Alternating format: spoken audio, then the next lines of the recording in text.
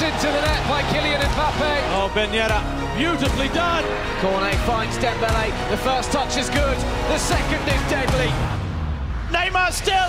Oh my word, what a goal. Golovin. Lovely finish. Ajax delivery. Guendouzi's header. Here's an opportunity. Sanchez. Outrageous goal from Gael Kakuta. It's Payet again. And Dolberg. Messi again. This time maybe Messi's done it. Well, it was a very bad week to be a Paris Saint-Germain fan. A great week to be a Marseille or Monaco fan. If you're a Nice or Reims fan, you're probably still pinching yourself. And if you're a Lyon fan, stop protesting for just 1 minute and enjoy back-to-back wins for the first time since October. This is Le Beau Jeu, the official Ligue 1 podcast. I'm Robbie Thomson, stepping into the big shoes vacated by Ian Holyman for this week and next, and joined by Ligue 1 commentators and journalists Angus Torode and Andy Scott. Angus, how are you? Have you recovered from Brahimi's specials over the weekend? Yes, I have indeed. That was pretty special, and I think our faith in him is growing by the moment, as is Nice's fans as well. Andy Scott, big weekend for you as always, commentating all the action. How are you going? Not bad, thanks, Robbie. Pleasure to be here as ever. It's always a quick turnaround after a late finish on a Sunday night to do the podcast this morning, but I'm as fresh as I can be in the circumstances. It's all part of the charm of the Monday morning Ligue 1 podcast. Coming up, we're going to talk title race because we've been warning that it might be on. It is on. The title race is not just a one-horse race this season. Paris Saint-Germain came unstuck against Monaco this weekend, just 3 days after being dumped out of the Coupe de France by Marseille. The gap now to the old enemy Marseille is just 5 points after Marseille got up over Clermont. Didier Digard is a man on a mission. He is on a record-breaking run as new coach of OGC Nice. Their scoring is continuing. Bilal Brahimi grabbing the headlines, but it was a fantastic team effort against Ajaccio. And we're going to talk promotion as well. We're taking a good hard look at all the favourites and the outsiders to come up from Ligue 2. That's a fan question asking us to have a look at the second tier, so we're going to get to do that as well. And we're also going to run the rule over the Ligue 1 sides whose heads are on the chopping block this season because 4 sides are going down. Of course, there's our regular Déjà Who quiz at the end. This month, you have the chance to win a Lionel Messi PSG jersey because this month we have 2 classiques. One has already gone Marseille's way in the Coupe de France, and the 2 meet again in a couple of weeks' time in Ligue 1. So stay with us right to the end of the show. Check us out on Twitter at Ligue 1 World and at Ligue 1_ENG for English. Email us your questions, your comments. Get involved. Ligue1podcast@gmail.com. And check out all the video highlights and all the news and articles, interviews, and everything else around the Ligue 1 game on Ligue1.com, the official website. If you're listening to the podcast, like, subscribe, follow, and recommend. Well, it was a huge weekend. First up, we're going to start in Clermont, where there was a little bit of trouble pre-match. The game was delayed by a moment, but when it did finally get underway, Jeremy Clayman was calling all the action. Narrow break on for Clermont. There's so much space on this right-hand flank. Well, he didn't get the ball right, but it's still run through. Cham. Well, he poked it out! And Paul Lopez could only present it to the foot of Grejon Kie. Gigot got it all wrong. But Kie just offside when the shot was taken. Confirmation, the goal will not stand. The striker denied his 4th of the season. Malinowski's pocket picked, but then caught. Then there's just a little trip. It was so unnecessary. It's Malinowski deflected. It's a superb reaction save from Diao, the first time he's really been called into action. Well, Referee's whistle suddenly going. And there's going to be a VAR. Diao made a terrific save, but Cham's arm is what deflected Malinovsky's effort.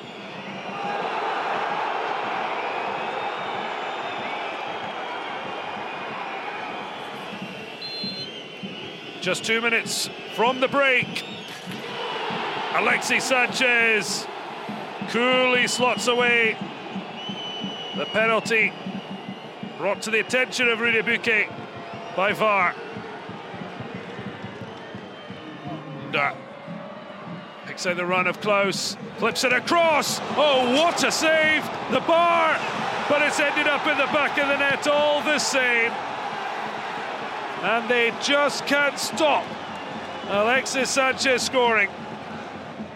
Brilliant run from Klaus, picked out by Under, flipped it into the 6-yard box. Mari Diao did brilliantly initially, but when it came off the crossbar, it favoured the Chilean. Nothing Clermont could do to keep it out. Now, Alexis Sanchez was at the double. He has 9 goals now this season. Olympique de Marseille, 11 wins in their last 14 matches in all competitions. 8 wins in their last 11 in the league. They're a side on a mission. They're closing the gap. Igor Tudor, Angus is doing a fantastic job. And it's almost like they can smell a little bit of blood in the water, don't you think? Yes, absolutely. And what a shame it was that they didn't win the last game. Otherwise, they would have been even closer to Paris Saint-Germain. I know we're going to come to Paris Saint-Germain a bit later, but Igor Tudor has been having an interesting time. He wasn't exactly very popular at the beginning of his tenure. There was an awful lot of love for Jorge Sampaoli when he left, because he was just that kind of emotional firebrand that Marseille supporters absolutely love. But he brings his own sort of immensely tall authority to the Marseille convention. He's stuck to his guns. He's not gone with the emotional highs and lows. He's just kept on going. And Marseille are now becoming a pretty solid outfit once again. Andy, he did get booed before his first game because, yes, Marseille do love a temperamental South American coach. But do they not know Croatians? I mean, because they should have thought, well, we've done the Argentinians. This could be next level with Igor Tudor because it is pretty intense. Yeah. I mean, obviously, he was picked up, wasn't he, from Serie A by Pablo Longoria, the president, who's got his finger on the pulse with everything in Italian football. He did a very good job at Verona. Finishing in 9th place with them is some achievement, really. So there was a reason why they brought Tudor to Marseille. The sort of the atmosphere, the situation in which Marseille live all the time is they're always on edge. You're always 2 results away from a crisis. I think you've got to be a special type of character to be able to handle that job. It's not for everybody. I can't imagine that Tudor will be there a particularly long time. I think it's just it's just the nature of it that these guys will come and go and possibly only last maybe 18 months, 2 years at most. But for the moment, things are going very well. I thought it was quite interesting during the week ahead of the PSG Cup tie.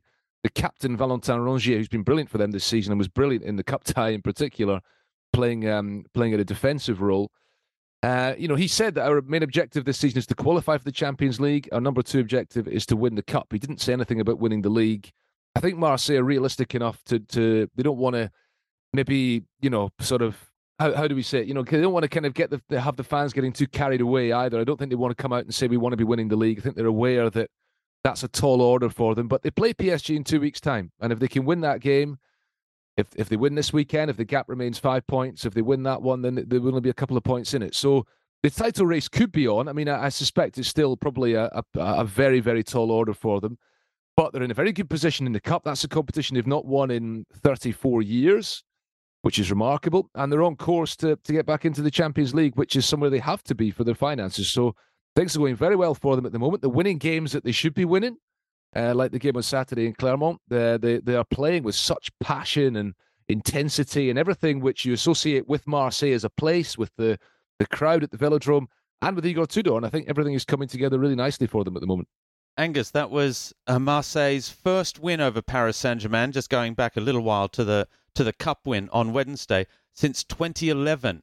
and the first season of Qatari investment taking over PSG. It's been a long time between drinks. Is maybe Alexis Sanchez a big part of that as well? Because he is having a fantastic season. That's 9 goals now for him in the league. Yeah, it's funny because when Andy said that the club are trying not to raise expectations, I was thinking, well, you shouldn't do things like beat Paris Saint-Germain in the cup in the way they did it as well, because the atmosphere was absolutely electric, and they celebrated after the game as if they'd won the cup itself. So I think that doesn't really do much to dampen the expectations. I think for the neutral, it's fantastic because we might have another run-in like we did a couple of years ago with Lille. Not necessarily that Marseille will win it, but it would be nice that another of these Ligue 1 campaigns goes all the way to the edge. I think that... what was the question again? I've lost what you said. Alexis Sanchez. That's right, Alexis How Sanchez. good is he? Well, he's beginning to grow into the role. I was thinking before the game in midweek that I was a little disappointed, to be honest with you, that he hadn't had a bigger return in terms of goals. But his link-up play has certainly been there. I think he's gradually growing into it. I think that you can't just assume that a big name that came in, because there was lots of fanfares when he came in at the beginning of the season. We've got Alexis Sanchez, one of the big world stars. But it doesn't necessarily mean you'll grow into it straight away. Lionel Messi took a while to find his scoring boots, and now this season is refining them. And I think the same thing might happen with the Chilean. Well, Marseille have had a little bit of trouble finding number 9s or consistent goal scorers as well, haven't they? There was Dario Benedetto, then there was Arkadiusz Milik more recently as well. They're the last two who haven't really been able to go on. So, 9 goals is not a bad return by any stretch.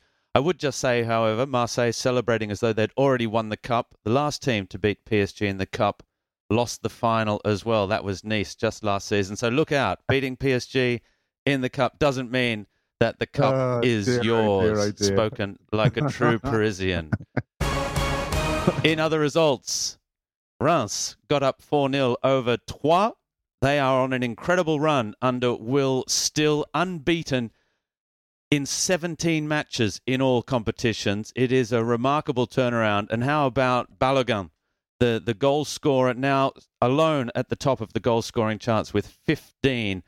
Yeah, Reims are really doing a fantastic job, and it shouldn't be understated. That was a big derby victory for them as well, because derbies in French football are few and far between, but they are passionate affairs, and that one was the derby of the Champagne region against Troyes, a Troyes side who look in all sorts of trouble, and the CFG project may be looking to rebuild in Ligue 2 next season if things can't get turned around by Patrick Kisnorbo, their Australian coach at the moment. Fingers crossed he can do that.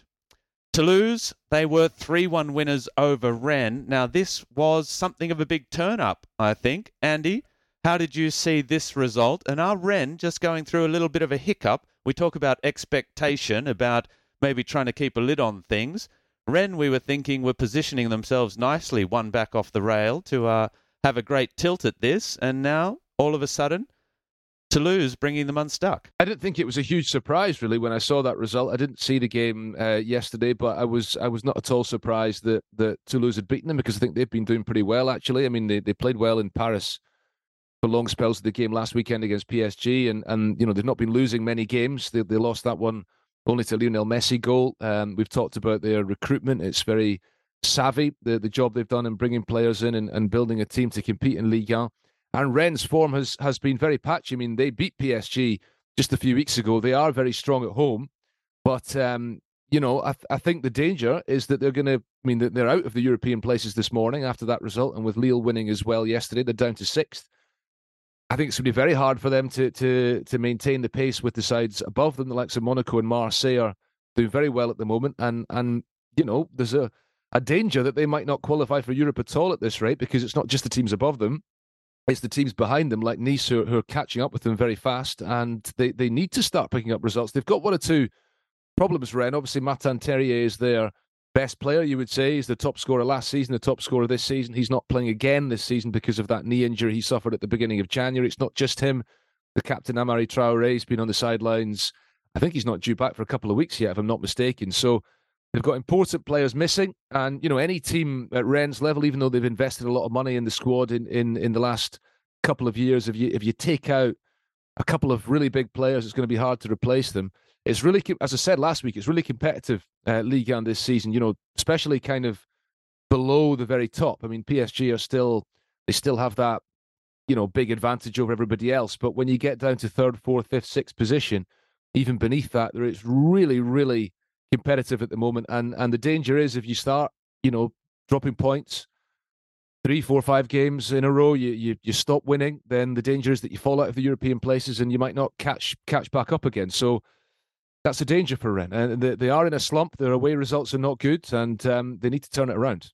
They do have a little bit of European football coming up as well. Perhaps they've got one eye on that because we know, Angus, that this Rennes side, yes, they've lost a couple of important players, but they're an ambitious football club. Let's not forget. They've shown that with the money they've spent over the last couple of seasons, and they had Champions League football 3 years ago now, but they're looking to make their mark in Europe as well. Well, they are, but the trouble is I don't think it's any coincidence that those wins have started creeping in since Martin Terrier has been injured. I think that he was such an important player. I mean, they have other good players around them, but I think that he was basically the glue that held them all together. And I think they're now a little bit even outsiders now to make it into European competition because there's no hope of Terrier coming back this season. And he's been so good. I mean, this season and last for them. I think he's the team that has really brought them back up into that Champions League equation and conversation, which have now, of course, they've dropped back out of again. Nice versus Ajaccio, as I like to call them. Ajaccio was another of the big games on the weekend because Nice, we say it at the start of every season in recent years, they're one to keep an eye on. Well, at the moment, all eyes are on Nice. And Angus Torode, you were calling all the action. In it comes then from Boradina Bunanini with Tassini, and it's in! Danch races away in delight, and Nice continue their wonderful run under their new coach Didier Digard. The centre-back coming up with his first goal of the season. Through a couple of players, no touch needed from Gaetan Laborde. Hit that really well. Then Brahimi is about to come on, who scored in the last game. Sofiane Diop also lining himself up as well. Corner's taken quickly though. Diop with his first touch. Brahimi! Brilliant! Unstoppable! From the man who completed the 3-1 win away in the Velodrome at Marseille. He might well have secured the 3 points again here in the Allianz Riviera against Ajaccio. Mediterranean magic from Brahimi. What a way to score a second goal of the season. And goals in back-to-back games. 2-0 to Nice, and more points on the way. Diop. Barkley. To Brahimi. Brahimi's going to go for it again! Oh, it's even better! Well, the first one was a contender for goal of the week, but the second one will surely seal it. He hadn't scored a Ligue 1 goal until last week. Now he's got 3 in 2 games. Magnificent stuff from the Algerian international. Well, you saw what he was going to do. He just looked at it and thought, do you know what? Top corner, I fancy that. Absolutely no hope for Benjamin Leroy. What a strike. 3 points definitely in the bag now. They are loving their football at the moment.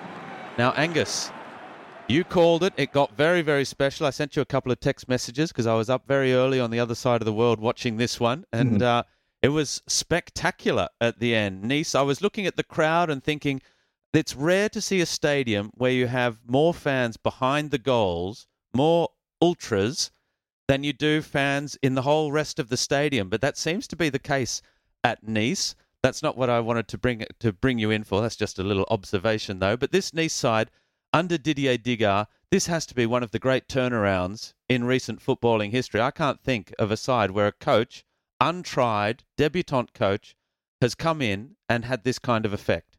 Yeah, it seems to have been a season for young coaches, doesn't it? With Will Still at Reims and now Didier Digard, who's a little bit older, to be honest with you, but coming in at Nice. 16 points out of 18 in his first 6 games is just astonishing. And I think it's the belief. I was having a little conversation with Luke about this to see whether or not there was any sort of secret he had unearthed, and because I hadn't found it myself, and he came up with, thankfully, largely the same thing as me. It just seems to be a belief in confidence.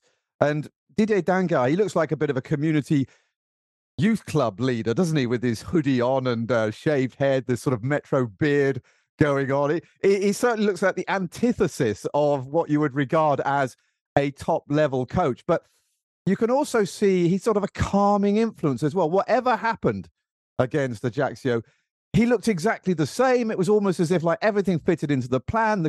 The players seem to have lost faith in Lucien Favre towards the end. And in some senses, you can see that the way they've suddenly switched on the moment that the new man came in. And you could say that's a rebound, but I don't think that's enough to really explain it. It's also got to be the personality of the man coming in as well. And I think Brahimi is a man who has really grown. He was told that they had total confidence in him, go out and do it. It's funny because they've gone back to playing a 4-3-3, which is how Lucien Favre started off the season. Except that the personnel in that 4-3-3 has changed. No Andy Delors anymore. He's moved out after falling out with the authorities in the club. But they've really brought in a couple of really great players, like Buonami, the youngster out on the right-hand side, who was a real influence in that game. But Brahimi has now scored, 3 goals in his last 2 games. He'd never scored before in Liga. And when you see the confidence of the finishes that he's now putting in, it's hard to believe. The first goal he scored was a lovely half volley from Sofiane Diop, who came on exactly the same time as him 4 minutes before. He's in from Monaco, which is a great addition, I think. And the second goal, though, was just ridiculous. I mean, I said in the commentary, as you would have heard, he saw the top corner and he thought, you know what, I'm having that. And he just belted it from 30 metres off from the corner of the penalty area, and you could see the reaction of his teammates. It was just absolute delirium. But a little quick word for Danch before we knock on that. Hadn't scored for so long. He doesn't really score. Scored the first goal with a striker's finish, you have to say, and ran off like a small boy who'd just been given a bag full of sweets. It was absolutely amazing stuff. It was a great game from the point of view of goals. The rest of the game, okay, but nothing special. But it was a confident performance again. Goals win football matches, though. I was just trying to think. You called him Didier Digard, and I was trying to think if you were having some special play on words there about being crazy or something. No. Dango or crazy Didier. No, but it's just Digard. I sometimes get into that. During the game, I called him Digard all the way through, but sometimes when I relax, I'm not concentrating. I'll tell you a funny story because, of course, Didier used to play for PSG back in the old days before he headed over. Did he come from Le Havre? He did, yeah. He did. I think, was it? Yeah, that's right. And then he headed overseas to perhaps Middlesbrough. And I remember when he was playing for PSG, there's a trendy intellectual football magazine in France. And I think we got in a bit of trouble for saying the name of it last time because you're not allowed to do promotions in France. So I'll just leave it at that. They sent a couple of journalists and a photographer to Didier Digard's family to watch a game of PSG play when he was there. And Didier had a couple of kids when he was a young teenager. He had to grow up very fast. He was a little bit from the wrong side of the tracks, a standard working class family from up north. And he called one of his child was called Miles.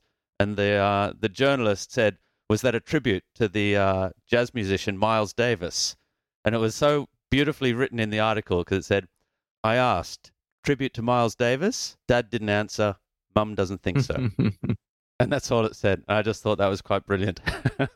Andy, he's proving that he knows and can get his side to hold a tune, though, Didier Digard. I mean, we do talk about this side and the investment. I mean, Blanc has arrived at the perfect time, Jean-Claude Blanc from Paris Saint-Germain to take over the runnings. But we know that there's been movement behind the scenes. But here we're seeing, finally, on the football pitch, a side that the Nice faithful can get excited about. And it's one of their own because Didier obviously played there as well and has been in the coaching ranks in the youth there as well. Yeah, and that's the thing about it, because Nice were linked with some big coaching names. Even when Lucien Favre was still at the club, there was talk that they wanted Mauricio Pochettino. I think Thomas Tuchel was even linked with the job. This is maybe just paper talk, but it's the kind of name that Nice's owners who have a lot of money behind them, they kind of profile that they were maybe thinking about, that they would like to have. They brought in Didier Digard because he was already on the staff. It was an interim move. It was basically let's just see how this goes. Possibly because they didn't really have any better options. They hadn't, found anybody better. A bigger name wasn't available to them. Pochettino maybe didn't want the job. But Digard's done brilliantly. I mean, the danger with these things is always that it's a short-term thing and that eventually they'll tail away again and then he will not be there perhaps next season. So we'll have to see how it goes. It's a great start. I mean, he's got the right profile. You look at German football, it's very common to see, young coaches coming in and being given an extended opportunity, and a lot of them tend to do very well. He's in that age bracket. He's in his mid-30s. There was an interesting piece in L'Equipe, the sports daily in France at the weekend, talking about how certain coaches, how they manage to, get on the same level as the young guys who are their players. I mean, there's a lot of, these are young men playing in Ligue 1. These are guys in their late teens, their early 20s. Look at Bilal Brahimi, for example. Danchi is the exception because he's older than the coach, but Didier Digard has been able to get a tune out of these young players because perhaps he can, he can connect with them in a way that Lucien Favre was unable to. But we'll see if they can maintain this. I mean, the results have been incredible. You just look back a week ago when they beat Lens away and then they beat Marseille away, having already beaten Lille at home. Now they've got this result in a game they'd be expected to win. If they can keep on this form, then they'll be qualifying for Europe. That looks like it's what's going to happen. And with the investment they put in, that's where they need to be. That's where they want to be. So good luck to them. And they up front, they have really connected. I mean, they're a confident team now coming forward. And when Terry Moffey starts to score, then they're going to become even more powerful because he's only just come in from Lorient, which is a big addition again to their side. And again, there's a new clever way of signing players here already. You can already see, I think that there are a few very intelligent signings that are coming through. And as long as they can keep hold of them in the long term, then that's the way they're eventually going to build. They also have, and just going back to the idea of bringing young coaches through that can talk, Marimar Vairua is in the Youth Academy coaching ranks, and so is, and this is a even more obscure name, and we'll test those Ligue 1 loyal listeners. Cédric Varro is also one of the under-19 coaches as well. So Lionel Letizy is in the academy and one of the old goalkeeping coaches. So they're bringing through people that have played at the club, that have what they, clubs like to say now, building a club culture, club DNA. And Nice are certainly doing that. Qualifying for Europe won't necessarily be in that club's DNA, but it's somewhere where they want to be. Maybe they're becoming genetically modified and soon will be a European club, another one from France. Well, in other results, Lille 2-0 victors over Strasbourg. Jonathan David with the double, or Jonathan David, depending on which part of Canada you're from. He is now level with Alexandre Lacazette and Wissam Ben Yedder on 14 goals this season. A lot of players have overtaken Kylian Mbappe, who's on the sidelines at the moment. There was also a big win for Montpellier, 3-0 over Brest in the De Zacharinaco, the big derby match between the man who just coaches between Montpellier and Brest, if he's not at Nantes, which is Michel De Zacharien, but Savanier and Wahi getting the goals, and that's certainly two quality players that we'd like to see in Ligue 1 next season as well. So hopefully that result can help kickstart Montpellier back towards safety. Robbie, I was just going to say, Michel De Zacharien was the Brest coach at the beginning of the season when Montpellier beat them 7-0. And then he goes back to Montpellier. That's right. Goes back to Montpellier, and in his first game beats Brest 3-0. So if they could only play Brest every week, then everything would be fine. Sadly, they're not going to play them again this season. I think that's a lot of people that would probably be looking forward to playing Brest every week at the moment. Things not going so well there. Andy, we're going to stick with you. Lyon versus Lens. That was another big game this weekend between, not really traditional rivals, I think, but a Lens side who are certainly looking to replace Lyon at the moment and take Lyon's place as a side that are regularly competing at the top of the table. They are a side that have a little bit more European pedigree down the years, about 20 years ago, when they were a force to be reckoned with, both in France and in Europe. That is now, though, 3 wins in an unbeaten run of 4 for Lyon. Andy Scott called all the action. Cherki to Lacazette. First sighting of goal for Alexandre Lacazette. and it's Lyon who take the lead. He has been in lethal form, Lacazette, since returning to his boyhood club. It's his 18th goal of the season. And it's a goal, really, that comes from nowhere. Lyon hadn't created much at all in the early stages, but then the long ball played forward towards Lacazette. It took a touch off Machado. Lacazette scrapping to collect the loose ball. It fell to Ryan Cherki, and a lovely pass from Ryan Cherki to set up Lacazette. That duo combining to perfection. Once again, they really are developing an outstanding partnership.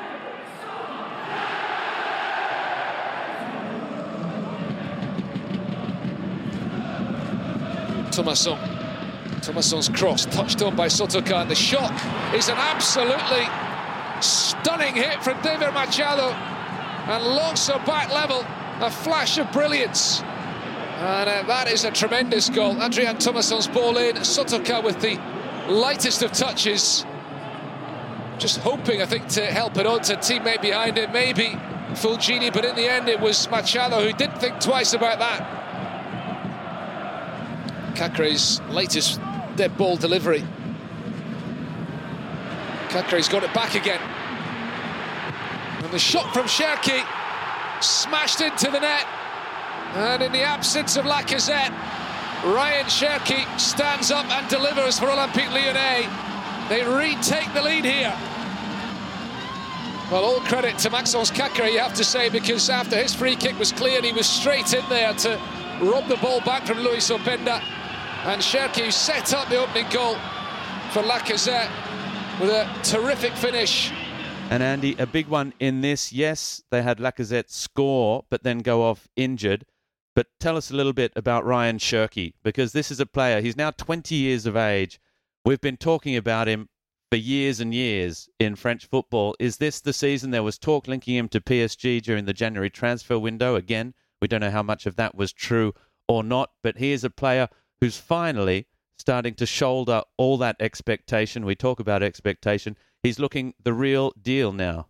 Yeah, I mean, he's still 19, Rob. He's not 20 until August, and he's been around for a long time because he was 16 when he made his debut. So, you know, he came in, there was a lot of excitement about this incredible talent. It's only now, as you say, that I think he's beginning to fulfill his potential. I mean, one of the things that's been talked about a lot in France in the last few days is how Alexandre Lacazette has got a new partner in attack at Lyon. And it brings back memories of his previous spell at Lyon and his most fruitful spell at Lyon before, when he was with Nabil Fekir. And certainly Cherki and Fekir are not dissimilar players. You know, they've come through the academy at Lyon. They're technically really, really talented football players. And you see that with Cherki last night. I mean, he sets up the opening goal for Lacazette, then he scores the winner. And that is what Cherki needs to be doing. You know, I mean, he needs to be influencing games. There was a long spell there where he was being used as a bit part player coming off the bench from time to time, not really doing anything, looking like a bit of a luxury player, not really offering much. Now he is being decisive in games. It's 3 consecutive games, as you say, in the last week. They've won them all, including on penalties in the Cup against Lille. And in all 3 of them, both Lacazette and Cherki have scored. So they're developing a really, really exciting partnership. He is such a wonderfully talented player with a big future ahead of him. The big question, obviously, is how long will he be at Lyon if he carries on like this? I mean, they turned down interest from Paris Saint-Germain. They were very quick to sort of publicise this, admittedly, in January, you know, that PSG wanted Cherki and that they were not having any of it. I suppose that was trying to send out a message to their supporters that they're still a serious force that can keep their best players. And because there's been a lot of criticism from the fans of the recruitment at Lyon. And, you know, the club is still in a bit of a mess behind the scenes, relatively speaking. So these results that they've had in the last few days with Cherki and Lacazette playing really well, really important for them. It means they've still got, you know, something to cling on to in the European race in the league. They're still in the Cup. Let's not forget they've not won a major trophy in more than a decade now. So things are looking a little bit better for them. But the injury to Lacazette, you know, is a minor concern. It didn't look like a serious one. He came off at half-time. So let's see how long he's on the sidelines. They obviously need him back quickly, but, you know, really encouraging last couple of games for Lyon. That's the first time this season that they've beaten one of the big teams in the division. You know, they've tended to win the games that they'd be expected to win and lose the games against the teams above them. Now they've beaten somebody who's doing really well this season, albeit Lens have slipped away in the last few weeks. They've only won 1 in 6 since beating PSG on New Year's Day. So, Lens are going back the way. Lyon are moving forward. It's small steps at the moment, but, they have some incredible players. And Lacazette's return to Lyon is proving to be a major success. 18 goals now for him this season. And Cherki is developing, yeah. It was one of the great images in that second half of an injured Lacazette on the sideline screaming for his side to get across the line and hang on and fight. And you can see what it meant to him. I think that one of the protest banners, there are lots against the sporting director, against the new owners and the new people running the club. It's just not working. One of the signs said 11 years without a trophy for this Olympique Lyonnais side, which is a side that were brought up on the Ligue 1 trophy, basically in the early noughties. Angus, come to you if I can on Lens then, because it's 4 games without defeat for Lyon and 3 wins in that. But for Lens, that's now, as Andy just said, 1 win in 6. They're dropping down. They're still in 4th place. They've still got a healthy buffer above Lille in 5th, but they are heading the wrong way. And do they have reason to be worried? I think so, because that was Lyon's first home victory since October, which shows you something about the way that Lens's form is going. But we shouldn't be too surprised, perhaps, by this from Lens, because the last 2 seasons, this has kind of happened to them in the last part of the season when they've been very high up for a large part of it and then dropped away to finish 7th in both seasons since they were promoted back up to the top flight. And there just seems to be a little bit of a problem with the longevity for the season. They're a club which I think represents an emotional high that is right up there with Marseille, I think. They don't have a stadium that it is big, but it certainly is passionate. And when it's good for Lens, they're almost unstoppable. Fofana leads them, as he always does. He didn't quite manage to do it at the weekend. He had chances, but couldn't quite get onto them when it really counted. And I think that Lens, perhaps this is where we start to see maybe they don't have the biggest squad in Liga, where they don't have the depth in the squad either that you maybe need if you are really pushing to try and get not just into Europe, but for a long time they were second to Paris Saint-Germain and only a couple of points behind them at one point. And since they got that close, it seems that they have just almost realised how high up they were. Elsewhere, Nantes 1-0 victors over Lorient, with Ludovic Blas getting the winner. There may have been a little foul on Enzo Lefebvre in the build-up. That's certainly what Lorient were saying. Lorient are, however, on the slide. Nantes take on Juve in European football coming up as well. Big clash that for another Nantes side, another French side with European DNA. Angers versus Auxerre. This one was a battle of fear at the back. Matthias Ablin scored 1 penalty and could have won it for Auxerre in the last minute with basically the last kick of the game, and he skied his penalty over the top, so they miss out. Now we get to the one that most of you are waiting to hear us unpack and see just where it's all going wrong for Paris Saint-Germain at the moment and where it's all going right for their rivals. Monaco versus Paris Saint-Germain. Armel Tanguy was calling all the action. Fofana, lovely play. Did that come off the hand of Marquinhos? Ben Yedder looking to profit anyway. Golovin has. Alexandre Golovin poking in from close range to give Monaco the opener. Youssouf Fofana with a touch of magic over El Shaddai Bichiabu. May have been a shout of handball against Marquinhos. Wissam Ben Yedder, with his attacking instinct, decided to continue, and it paid off. Alexander Golovin, well placed at the back post to just tap it into the net that Gianluigi Donnarumma had left open to his right-hand side. Alexander Golovin, one of the informed players for Monaco, with his 5th of the campaign. And Monaco with a very early lead. We've barely played 4 minutes here at the Stade Louis II. Chiabu, 17-year-old in his centre-back today, is lost out. Ben Yedder can profit. Can he profit fully? Yes, he can! 2-0 Monaco. Christophe Gaultier searching for answers. Thierry Oleksiak, his assistant, looking to the sky behind him on the bench. It's not going to plan for the league leaders, Paris Saint-Germain. El Shaddai Bichiabu guilty of dwelling in possession. Marquinhos had given the option down in the corner. He was completely out of position afterwards. As a result, Crépin Diatta won it back for Monaco. Wissam Ben Yedder finished for Monaco. Carlos Soler with a bit of space here, perhaps a right-footed shot. No, it's into Bernat. Chance this for Paris. Goal for Paris. It's Warren Zaïre-Emery, and Paris Saint-Germain back into this one thanks to the youngest man on the field. It's 3 weeks until his 17th birthday, but he's the man that has given Paris a fighting chance in the second half with this goal late in the first. Brilliant run from Juan Bernat, well spotted by his compatriot Carlos Soler. The ball across was a beauty. Line for Golovin. Ben Seguir offering. Camera making the run. Ben Yedder has got goal side of Bernat. Wissam Ben Yedder! He is on fire today. What a turn away from his man, and what a finish! What a first half for Monaco, and what a nightmare for Paris Saint-Germain. How about that? Another shimmy of the shoulders. He does that so well with Wissam Ben Yedder, leaving Juan Bernat for dead without touching the ball. And then the finish, well, that's elementary. A 14th league goal of the season for Monaco's captain. He goes level with Balogun at the top of the scoring charts, and Monaco restore their 2-goal lead.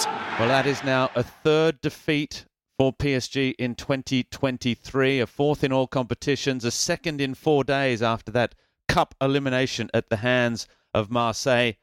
And to make it all worse, it's Bayern Munich who visit the Parc des Princes in just over 24 hours' time, or 48 hours' time for us here in Australia, if you add on all the time difference. But the Parc des Princes, there are issues. There were apparently big blow-ups after the game. Neymar not happy. Vitinha, Ekitike during the game. Marquinhos, who apparently has re-signed a new contract, but the club don't want to announce it at the moment because the atmosphere is just not what it should be for such a joyous moment. Andy, how are you seeing this? Is all not well in the capital? Well, all is clearly not well in the capital. I mean, how do you sum it all up? You know, they come into a big Champions League game in crisis. I mean, it's a crisis is a word we bandy about very easily in football, but for a club like PSG to have lost 4 games out of 10 in 2023, and those 10 games include cup ties against lower division teams, they've had 4 defeats, all defeats away from home against good teams, you know, and Monaco, the latest one at the weekend, Marseille in the cup last week. I mean, last week we talked about this when Ian was presenting the show, and I said at the time, you know, things don't look particularly great, but let's wait a week. And we'll be in a better position to analyse how they're looking because they've got 2 big games coming up. Well, they've lost them both. They were outfought completely and utterly in both games. Outclassed, I think, by Monaco for large spells of that game. And what was really striking, actually, was that in the second half in that game on Saturday, nothing happened. You know, Monaco were 3-1 up. There was a brief spell when PSG got a goal back, and then you thought, well, maybe they can come back into this. Monaco get the 3rd goal, and that was that. PSG didn't have a shot on goal in the second half. So you have Christophe Galtier admitting that things are not right. He can't find the right formation for his team. I think recruitment is an issue there. He didn't get the players he needed in the summer to play the 3-man defence that he wanted. They've got injuries. You know, there's questions about the athletic conditioning of the team. What's going on behind the scenes? Big players out injured. You know, Lionel Messi, Marco Verratti, the latest ones. Obviously, Kylian Mbappe is on the sidelines. We fully expected him to be out for the game tomorrow. There have been reports in the last day that, in fact, he's been training and maybe he'll be in the squad. And Julian Nagelsmann, the Bayern coach, said as soon as PSG announced that Mbappe would be out for 3 weeks, that this is all bluffing. He will be there. So we will see what happens with Mbappe, but it does raise questions, you know, even if he does play, is he fit? Should he be playing? Or are they just, you know, desperate to get Mbappe on the field? Because nothing much is working for PSG just now. They can't afford to lose this tie. That is the reality. They might lose it because they're playing Bayern, who are a really, really good side. That's the danger in the Champions League. But PSG put everything into the Champions League. All their energy and focus is on winning that competition. And the danger is that they are going to go into this game tomorrow very much weakened on the field, problems off the field. The supporters are not happy. President Kimpembe picking up a megaphone to apologise to the travelling fans after the game on Saturday was quite something to see. I don't like to say they're in a mess, but they are in a bit of a mess. I don't think they're playing well. I think the midfield is in a state. I think Neymar is just not the player that he was. And they need Messi and Mbappe to be in peak form and peak fitness, and they're not. So what do you say? I think the outlook is not great. Well, Messi and Neymar were both stunning before the World Cup, so it's not a question of they're not the players they were. But they're not the player. They looked like they were back to their very best before the World Cup. Well, not the player they were 3 months ago. So... Okay, yes, okay, absolutely. No, and that is the big dilemma. But the same goes for Carlos Soler. The same goes for Vitinha, who wasn't the same player. And that's where you see, and not to compare apples and pears, but you see something of what's happening at Nice, where the same players looked like they weren't fulfilling their potential. Suddenly you turn that round and they start doing that. And at Paris Saint-Germain, it looks the opposite. Angus, what's your take on what's happening at PSG? And is there any love in all this discussion for Monaco? Because I thought they were outstanding as well. Yes, Monaco are having a good season. They've been a little bit up and down on occasion, but there's no getting away from the fact that Monaco do know how to beat Paris Saint-Germain. They've done so the last 3 times they've played them in the Principality. So I don't think it should... the talk of crisis, I think, is a little bit of a media construct, I think. They're still leading Liga. Can they really be expected to be... Angus, leading Ligue 1 is borderline irrelevant for Paris Saint-Germain. It's not about being top of the league. Of course they're going to be top of the league. In this competition, they've got such an advantage over everybody. That's just where they expect to be. But the issue is the wider problems at Paris Saint-Germain. It's not just about being top of the league. Yeah, but if I was going to finish my sentence, it would have probably answered what you've just gone off at. Yeah. My response to that is that the pressure on them and the expectation for them to be top of the league really is dependent on them having all of their big stars fit and present. And if they are, I completely agree with you. Liga is the minimum of their ambitions. But when you are missing the likes of Messi and Mbappe, and particularly Verratti's been missing for 2 of those away defeats, and he has been the man at the heart of all the success that Paris Saint-Germain have enjoyed over this QSI era. He's been there for all of it. And I think that once they lose those kinds of stars, and you're bringing in like new signings like Ekitike, you've got youngsters coming in like Bichiabu, who made a horrific, terrible decision to turn infield, go back and ran into the Fox's snare that was created by Ben Yedder. Then all of a sudden you've got a team that really can be challenged by those around them who are very well coached and are very organised and are not also suffering from the same kind of injury crisis. This Paris Saint-Germain versus Monaco tradition, they are, if ever there was a bête noire, a bogey team for a side, Monaco are Paris Saint-Germain's side. In over 100 meetings, I think Paris Saint-Germain have only won just over 30 throughout the years, down over history. Monaco have always had the wood over them in big matches, and now we're seeing that that's continuing all this way. Very quickly, do we have a prediction? And people listening to this will have to get in quick, but what are we expecting at the Parc des Princes tomorrow night, Andy? We know Bayern Munich are very tough. What do you think? Can you see Paris Saint-Germain lifting for this occasion? Yeah. We know they've lifted in the past. They beat Bayern a couple of years ago in the quarterfinals. They lost to them in the final in 2020. How do you see this one playing out? Yeah, listen, obviously there are reasons for PSG to be concerned, but they've still got some incredibly good players, and if they click on the night, if Christophe Galtier finds the right blend on the night, and if certain things go their way, of course, even without Mbappe, even without Messi, they can get a result. The other side of this is that probably if you're in Germany talking about Bayern, I think a lot of Bayern observers will say that, they're not quite the team they were not so long ago. They've got injury problems themselves. So, listen, these are 2 teams with issues. I think it could be a great game. I don't like to make predictions. I think it could go anyway. And I think the main thing for PSG is to make sure that they are very much in the tie going into the second leg, because obviously that's when it's going to be decided in Munich in early March. Angus? In a lot less words? Well, we shouldn't forget that Bayern Munich are not exactly enjoying a vintage season either. They are involved in a Bundesliga battle with Union Berlin. So, let's not get too carried away. They only went back to the top of the table the last couple of weeks, and it was Bochum that they beat at the weekend. So I don't think that people should be beating up Paris Saint-Germain too much. There's still a chance here. They've not got Neuer, and they've not got Sadio Mane, who missed the weekend games injured. So there you go. But they do have Eric Maxim Choupo-Moting, and that is enough to send the fear into the heart of any Paris Saint-Germain fan, let me assure you. Well, now it is another of the moments you've all been waiting for. We've talked about Paris Saint-Germain and everything that's going wrong there. Now we're going to talk Déjà Who and your chance to win a Lionel Messi jersey in the February Déjà Who quiz. All you have to do to get it right is answer this question. Who am I? And what is the bonus question? Send your emails with your answers to Ligue 1 Podcast, Ligue 1 Podcast at gmail.com with your answer. This is number 3. We're going to have one more, or maybe 2 more in February, and we'll announce the winner at the end of the month who wins the Lionel Messi jersey. So, here we go. Déjà Who? Who am I? Born in the south of France, I made my professional debut for my hometown club, where I spent 3 seasons in Ligue 1 and Ligue 2, before spending the next 6.5 years further north, where my consistent form as a creative playmaker with an eye for goals saw me called up to the national team for my one and only cap with Les Bleus, a debut in which I scored France's only goal of the game. From there, it was back south with 2 new clubs and a Coupe de France final defeat, before one last transfer where I wrote my name into the history books of Paris Saint-Germain.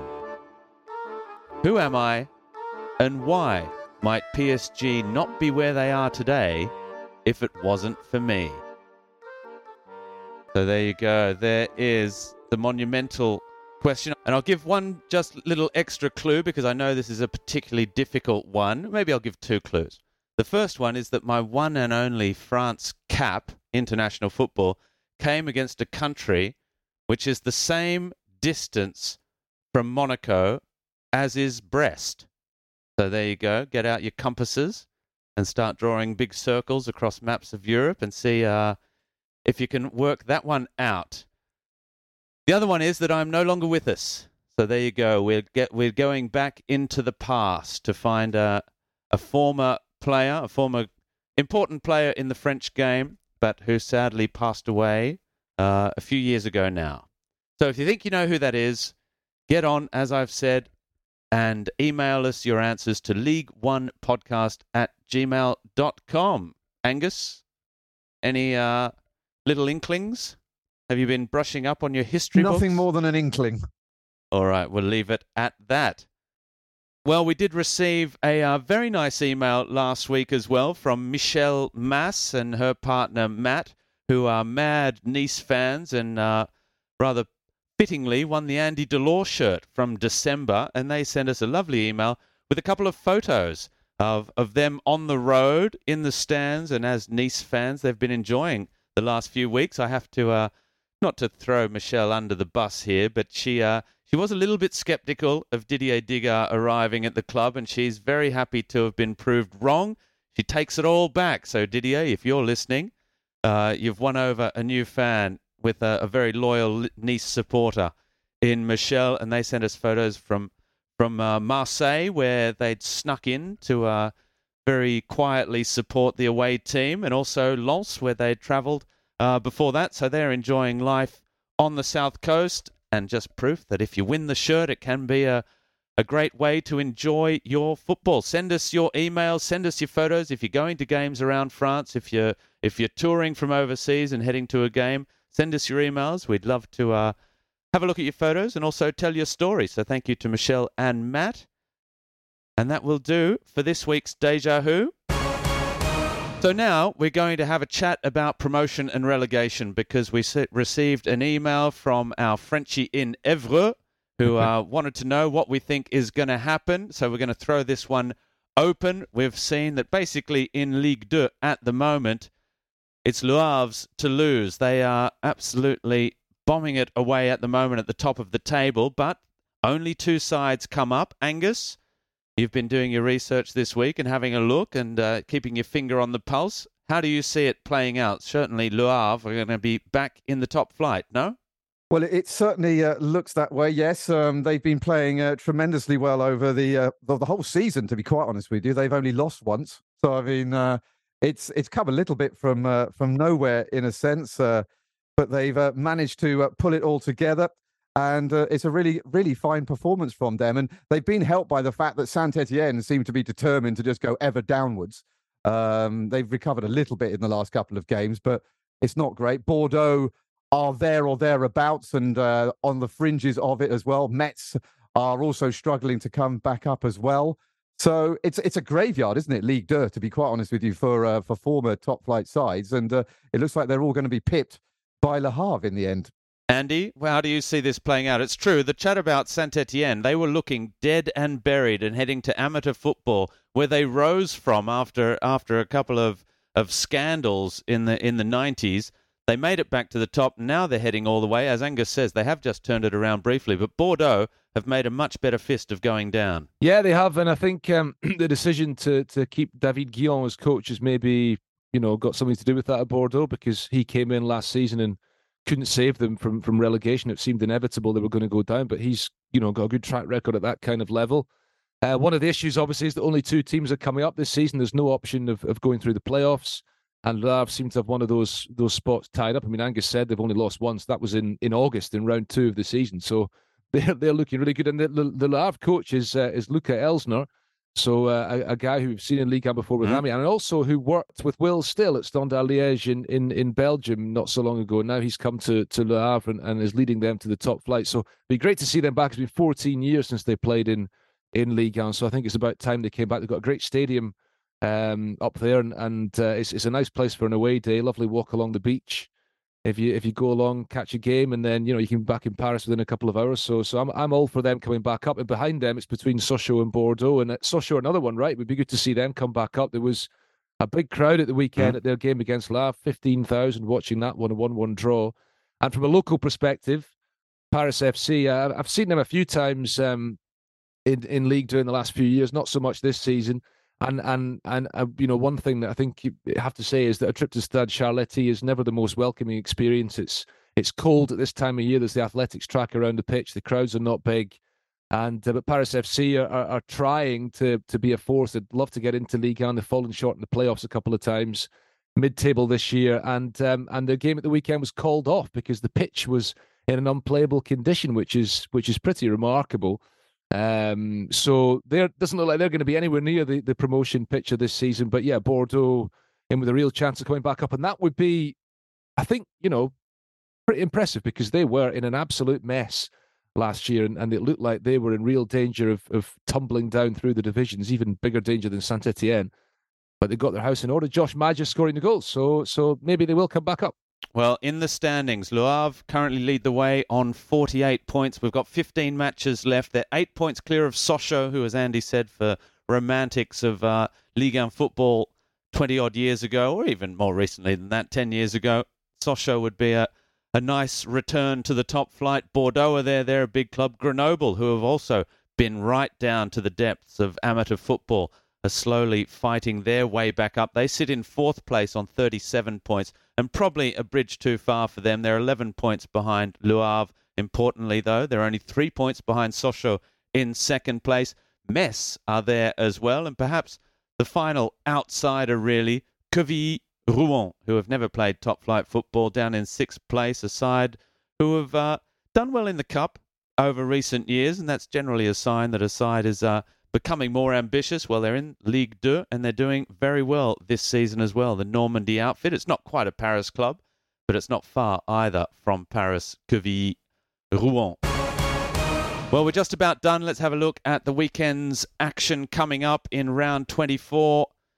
Auxerre versus Lyon, Nice versus Reims, Strasbourg against Angers, PSG take on Lille in the early kickoff on Sunday afternoon, 1 p.m. kickoff there. Brest against Monaco, Lorient, Ajaccio, Rennes, Clermont, Troyes against Montpellier, Lens take on Nantes, and then the final match of the round, Toulouse versus Olympique de Marseille. Andy Scott, where would you like to go on a bon voyage?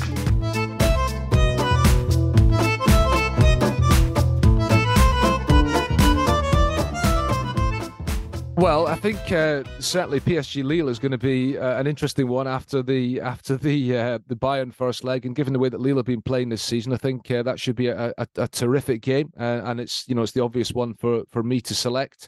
Otherwise, I might suggest the trip to Alsace on Saturday night, because Strasbourg-Angers is a very big game at the bottom of the table, and two sides who are both in danger of being relegated. Angers are nailed on to go down, but Strasbourg are in desperate need of results, and a trip to the Stade de la Méno is always good, one of the best atmospheres in France, so why not try that one and then jump on the first train back on Sunday morning to get to the Parc des Princes for PSG, because it's an early kickoff, 1 o'clock on Sunday afternoon in Paris at the Parc des Princes. So those would be my two picks for next weekend.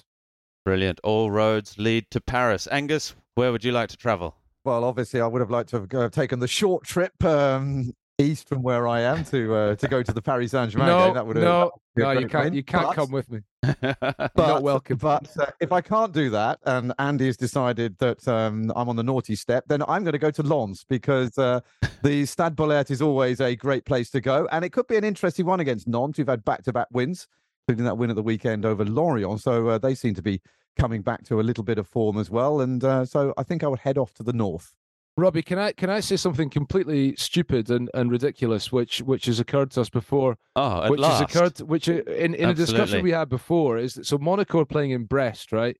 Did you know, according to Google Maps, that if you go over land to get from Monaco to Brest, the distance from Monaco to Brest, Monaco's actually closer to Romania than it is to Brest by road. So that's my little takeaway for the week. So if you fancy doing that one, get yourself to Monaco, jump in a car, drive to Brest. It will take you a long, long time, and then drive back again. How many towns did you compare? I thought you were going to say we could go and watch Steaua Bucharest. Well, yeah, for a second there. so just something I thought I'd throw in there. But I found that quite amazing. No, it's a long way from Monaco to Brest. That's my takeaway for the week. Excellent, Angus. What were you going to add? No, I was going to say how many towns had he Googled to be able to work that one out? Is there several different countries that he done Google Maps to? You'd have to ask Ian Holyman, because I think he wrote an article once for the Ligue1.com website about how Brest against Monaco was the longest trip in Ligue 1, and then I went down a Google Maps rabbit hole and discovered that you could get to Romania in less time.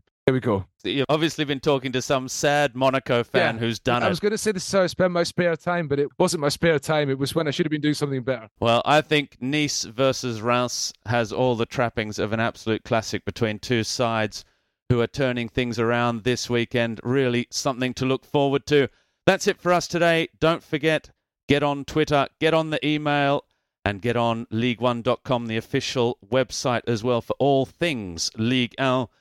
We will be back next week. I will be back for another stint in the hot seat. Before then, though, European football with Paris Saint-Germain, and a big one for Paris Saint-Germain against Bayern Munich, and then they take on Lille. So much to look forward to. Monaco, Rennes and Nantes all in European action. Thank you for joining me, gentlemen, this morning, this afternoon, this evening, and we'll see you again soon. Cheers, Robbie. Bye. Messi again. This time maybe Messi's done it.